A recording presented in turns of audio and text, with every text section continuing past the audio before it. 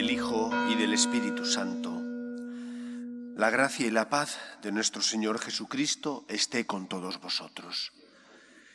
Damos gracias al Señor por su misericordia y con humildad pedimos perdón por nuestras faltas para de esa manera preparar dignamente nuestro corazón a la celebración de la Eucaristía. Yo confieso ante Dios Todopoderoso y ante vosotros, hermanos, que he pecado mucho de pensamiento, palabra, obra y omisión, por mi culpa, por mi gran culpa.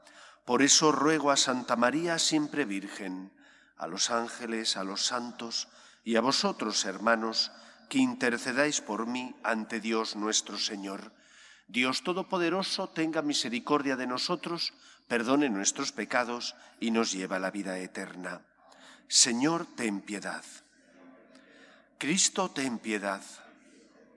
Señor, ten piedad. Oremos. Oh Dios, que renuevas el mundo por medio de sacramentos divinos, concede a tu Iglesia la ayuda de estos auxilios del cielo sin que le falten los necesarios de la tierra. Por Jesucristo nuestro Señor.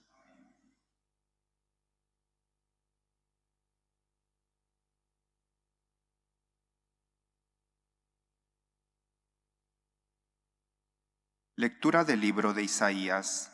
Así dice el Señor: Mirad, yo voy a crear un cielo nuevo y una tierra nueva. De lo pasado no habrá recuerdo ni vendrá pensamiento, sino que habrá gozo y alegría perpetua por lo que voy a crear. Mirad, voy a transformar a Jerusalén en alegría y a su pueblo en gozo. Me alegraré de Jerusalén y me gozaré de mi pueblo, y ya no se oirá en ella gemido ni llantos. Ya no habrá ahí niños malogrados, ni adultos que no colmen sus años, pues será joven el que muera a los 100 años, y el que no lo alcance se tendrá por maldito. Construirán casas y las habitarán, plantarán viñas y comerán sus frutos. Palabra de Dios. Te alabamos, Señor. Te ensalzaré, Señor, porque me has librado. Te ensalzaré, Señor, porque me has librado. Te ensalzaré, Señor, porque me has librado, y no has dejado que mis enemigos se rían de mí. Señor, sacaste mi vida del abismo, me hiciste revivir cuando bajaba a la fosa. Te ensalzaré, Señor, porque me has librado. Tañed para el Señor, fieles suyos, dad gracias a su nombre santo. Su cólera dura un instante, su bondad de por vida. Al atardecer nos visita el llanto y por la mañana el júbilo. Te ensalzaré, Señor, porque me has librado. Escucha, Señor, y ten piedad de mí. Señor, socórreme. Cambiaste mi luto en danzas. Señor, Dios mío, te daré gracias por siempre. Te ensalzaré, Señor, porque me has librado.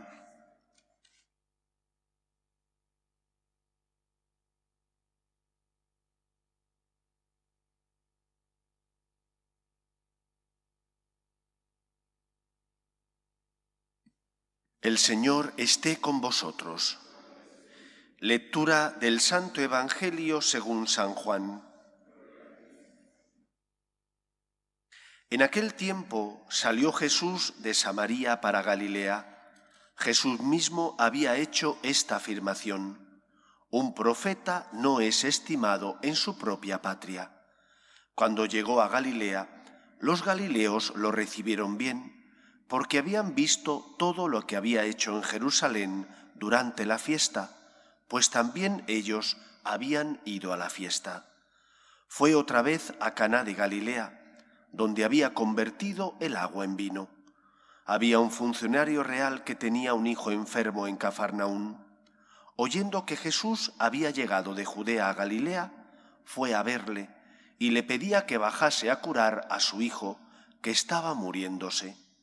Jesús le dijo: como no veáis signos y prodigios, no creéis. El funcionario insiste: Señor, baja antes que se muera mi niño.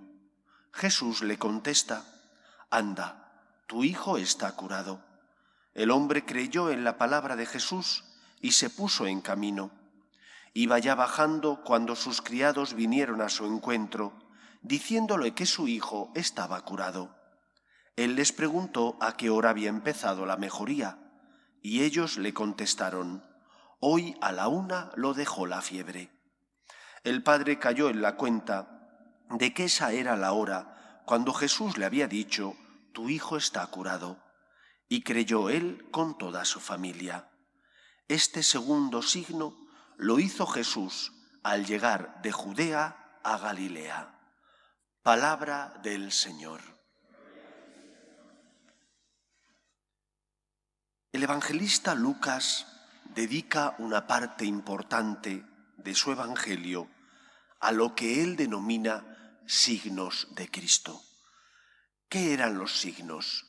Los signos eran prueba, muestra de que él, Jesús, era el Mesías, el enviado por Dios para salvar al mundo.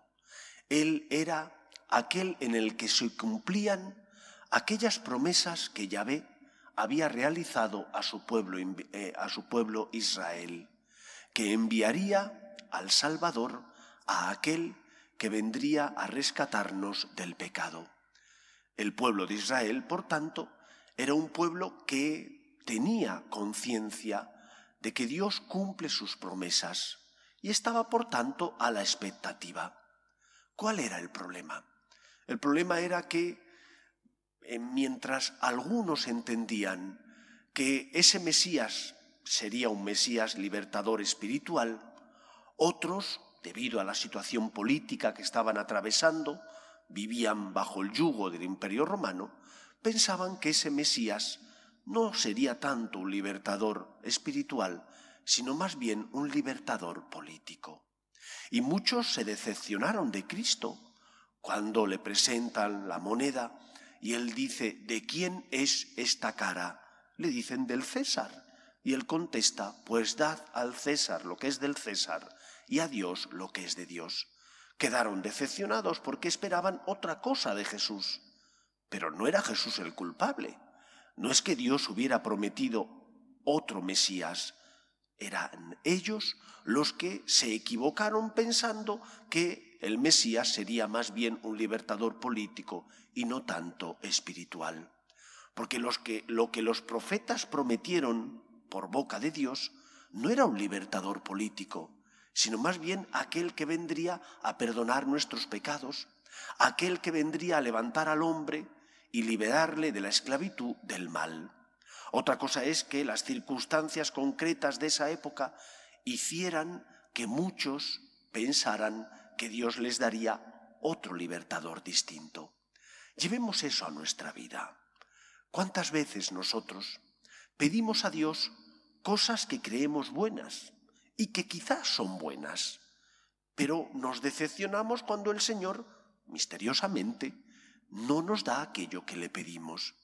¿Es que Dios se ha obligado a darte lo que le pides?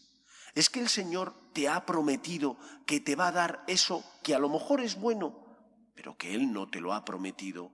¿Se ha obligado Él a dártelo? Posiblemente no. ¿Dónde está el problema? No en que Dios no cumpla su palabra, sino en que tú pensabas que el Señor te iba a dar algo. Pudiera ser muy bueno lo que pides, pero es que el Señor no te ha dicho que te lo va a dar. Te ha dicho: pedid y se os dará, llamad y se os abrirá, buscad y hallaréis. Pero no te ha dicho que si le pides cosas materiales, como si fuera el genio de la lámpara de Aladino, te va a conceder los 3 deseos. Te ha prometido que te va a escuchar y te ha prometido que te va a dar el consuelo y la esperanza, que te va a perdonar los pecados. Jesús dice: venid a mí los que estáis cansados y agobiados, y yo os aliviaré. Añade: cargad con mi yugo, aprended de mí que soy manso y humilde de corazón, y encontraréis vuestro descanso, porque mi yugo es llevadero y mi carga ligera. Por lo tanto, pide aquello que creas necesario, pero no pidas solo cosas materiales. Pide la santidad. Pide que el Señor te dé fuerzas para cambiar tu carácter. Pide que te ayude a ser responsable en tus obligaciones. Pide la santidad y las cosas materiales que estimes conveniente y necesario. Pero si el Señor no te concede algo, no dudes de Él, porque Él no te ha prometido que te va a dar todo aquello que le pidas. Te prometió la salvación, envió a su Hijo al mundo para que Él, muriendo en la cruz, pagara la deuda contraída por tu pecado. Y por lo tanto, cuando no te conceda aquello que le pides, aunque sea bueno eso que le pides, acéptalo asumiendo el misterio de que Dios te ama, pero que a veces el Señor, que sabe lo que nos conviene y que ve mucho más allá de lo que nosotros vemos, no nos concede aquello que le estamos pidiendo. Todo tiene un sentido, aunque tú ahora no lo comprendas. Cuando llegues a su presencia, entonces comprenderás el porqué de muchos de los silencios de Dios o por qué en muchas ocasiones el Señor no te ha dado aquello que le pedías. Confía en Él, porque Él sí te ha prometido la salvación, el perdón de los pecados, y eso es algo que nos lo da por medio de su Hijo Jesús, que murió en la cruz para salvar a todos aquellos que tengan fe. El Evangelio concluye con esa conversión del funcionario y de toda su familia. Al ver el milagro, el signo, la obra de Dios, toda su familia cree y se convierte. Hagamos nosotros lo mismo. ¿Tenemos pruebas para creer en Dios? Por supuesto que sí. Cuando uno mira la cruz de Cristo, cuando uno mira la Iglesia con sus sacramentos, cuando uno recibe la Eucaristía o el perdón de los pecados, ¿cómo no creer en la misericordia de Dios? No comprenderé siempre los planes de Dios, pero tengo que creer porque tengo pruebas para creer. Lo que ocurre es que a veces nuestra soberbia, porque ese es el problema, nuestra soberbia nos impide aceptar que Dios es más grande y santo que nosotros. Cuando no comprendas, asume el misterio. Cuando no entiendas, sé fiel a los momentos de luz. Recuerda las ocasiones donde Dios te mostró su amor. Eso es un signo, mostrar algo donde Dios te mostró su amor. No dudes de Él, sino al contrario, acepta el misterio y confía en esos momentos de luz que son la prueba del amor que Dios te tiene. Pidamos a la Virgen María, a aquella que asumió la voluntad del Señor sin comprender los planes de Dios, pero sabiendo que Dios es un Dios fiel que cumple su palabra, pidamos a la Virgen María que interceda por nosotros ante Dios para que nuestra fe, el Señor la aumente y nunca dudemos del amor de Dios. Que sea así en nuestras vidas. Nos ponemos en pie. Oremos a Dios nuestro Padre. Pedimos por la Iglesia, para que sea siempre testimonio de esperanza en medio del mundo, roguemos al Señor. Pedimos también por los que sufren, especialmente por los enfermos, por las familias rotas. Pedimos también por las víctimas del aborto, roguemos al Señor. Pedimos por los que no tienen fe y a causa de las cruces de la vida desesperan, para que encuentren consuelo a su dolor en nuestras obras de misericordia, roguemos al Señor. Pedimos por la paz en el mundo, especialmente en Ucrania, roguemos al Señor. Escucha, Padre, las súplicas de tus hijos, que nos dirigimos a ti confiando en tu amor. Te lo pedimos por Jesucristo nuestro Señor.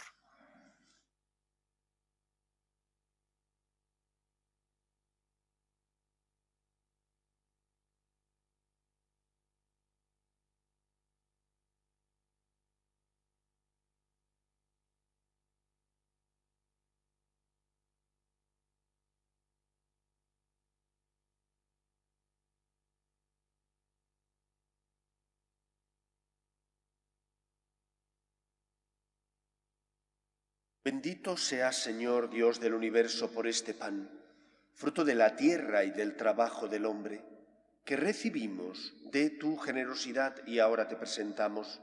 Él será para nosotros pan de vida.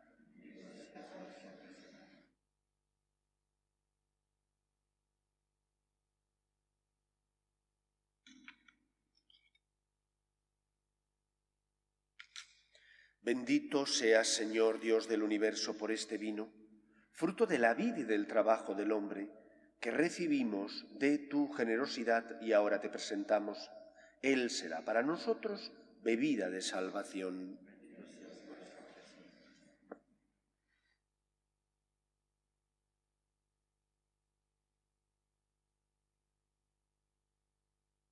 Orad, hermanos, para que este sacrificio mío y vuestro sea agradable a Dios Padre Todopoderoso.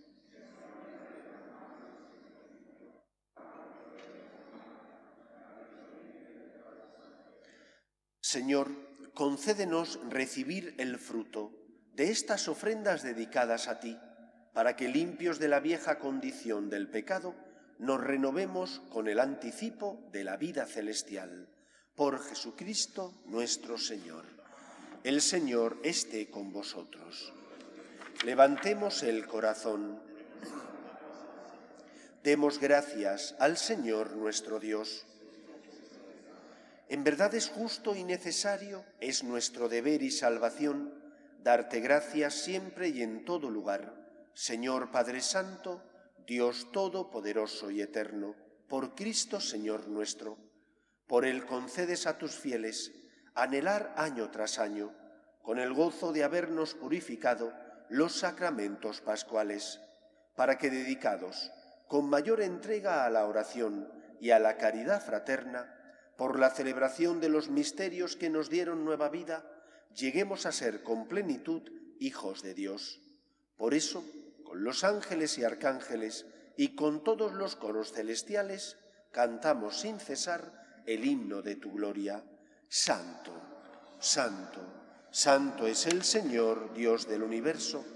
Llenos están el cielo y la tierra de tu gloria. Hosana en el cielo. Bendito el que viene en nombre del Señor. Hosana en el cielo. Santo eres en verdad, Señor, fuente de toda santidad.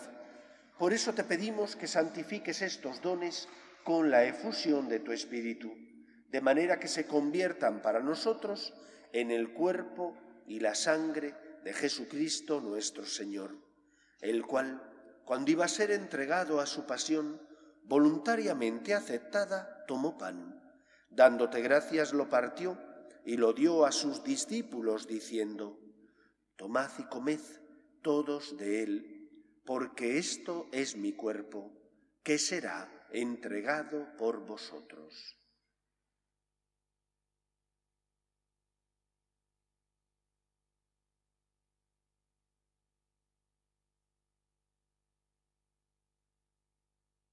Del mismo modo, acabada la cena, tomó el cáliz y, dándote gracias de nuevo, lo pasó a sus discípulos, diciendo: Tomad y bebed todos de él, porque este es el cáliz de mi sangre, sangre de la alianza nueva y eterna, que será derramada por vosotros y por muchos para el perdón de los pecados. Haced esto en conmemoración mía.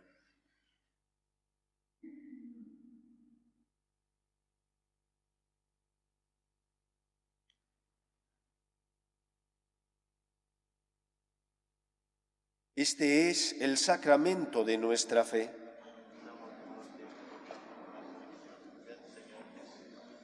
Así pues, Padre, al celebrar ahora el memorial de la muerte y resurrección de tu Hijo, te ofrecemos el pan de vida y el cáliz de salvación, y te damos gracias, porque nos haces dignos de servirte en tu presencia.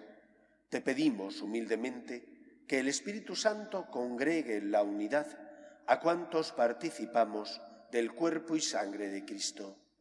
Acuérdate, Señor, de tu Iglesia, extendida por toda la tierra, y con el Papa Francisco, con nuestro obispo Carlos y todos los pastores que cuidan de tu pueblo, llévala a su perfección por la caridad.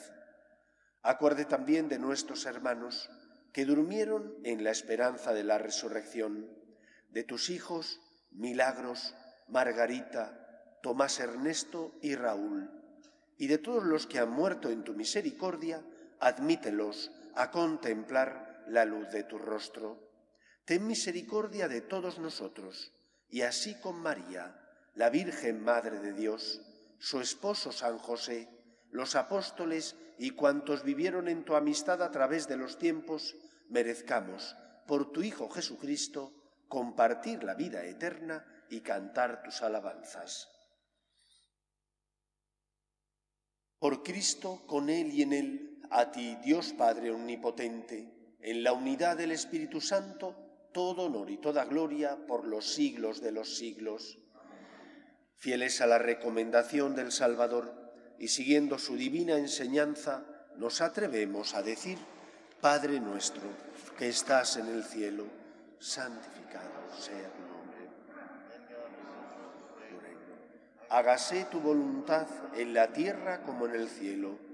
Danos hoy nuestro pan de cada día. Perdona nuestras ofensas, como también nosotros perdonamos a los que nos ofenden. No nos dejes caer en la tentación y líbranos del mal. Líbranos de todos los males, Señor, y concédenos la paz en nuestros días, para que, ayudados por tu misericordia, vivamos siempre libres de pecado y protegidos de toda perturbación, mientras esperamos la gloriosa venida de nuestro Salvador Jesucristo. Señor Jesucristo, que dijiste a tus apóstoles: la paz os dejo, mi paz os doy. No tengas en cuenta nuestros pecados, sino la fe de tu Iglesia, y conforme a tu palabra concédele la paz y la unidad. Tú, que vives y reinas por los siglos de los siglos, la paz del Señor esté siempre con vosotros. Cordero de Dios, que quitas el pecado del mundo, ten piedad de nosotros. Cordero de Dios, que quitas el pecado del mundo, ten piedad de nosotros. Cordero de Dios, que quitas el pecado del mundo, danos la paz.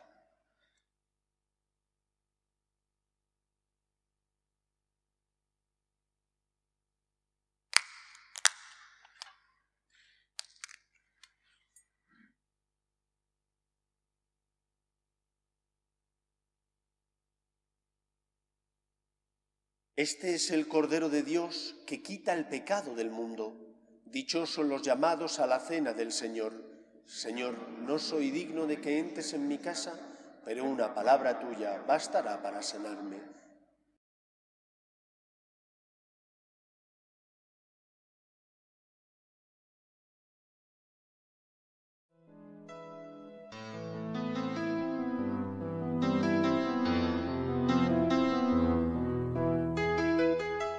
Creo, Jesús mío, que estás realmente presente en el Santísimo Sacramento del altar. Te amo sobre todas las cosas y deseo recibirte dentro de mi alma, pero como ahora no puedo comulgar, ven al menos espiritualmente a mi corazón. Y como si ya te hubiese recibido, te abrazo y me uno del todo a ti. Señor, no permitas que me aparte de ti. Amén.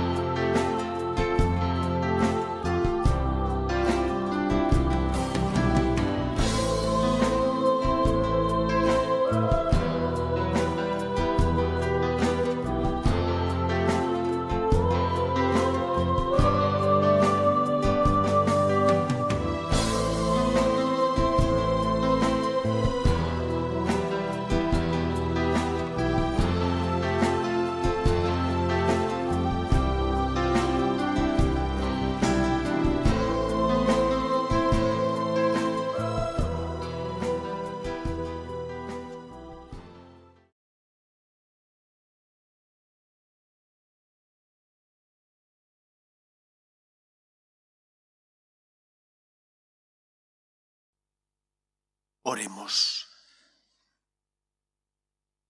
Te pedimos, Señor, que estos santos misterios nos renueven, nos llenen de vida y nos santifiquen, para alcanzar por ellos los premios eternos. Por Jesucristo nuestro Señor. El Señor esté con vosotros, y la bendición de Dios Todopoderoso, Padre, Hijo y Espíritu Santo, descienda sobre vosotros. Podéis ir en paz. Dios te salve, Reina y Madre de misericordia, vida, dulzura y esperanza nuestra. Dios te salve. Los desterrados hijos de Eva, a ti suspiramos, gimiendo y llorando en este valle de lágrimas. Ea pues, Señora, abogada nuestra, vuelve a nosotros esos tus ojos misericordiosos, y después de este destierro, muéstranos a Jesús, fruto bendito de tu vientre. Oh clementísima, oh piadosa, oh dulce y siempre Virgen María, ruega por nosotros, Santa Madre de Dios, para que seamos dignos de alcanzar las promesas de nuestro Señor Jesucristo.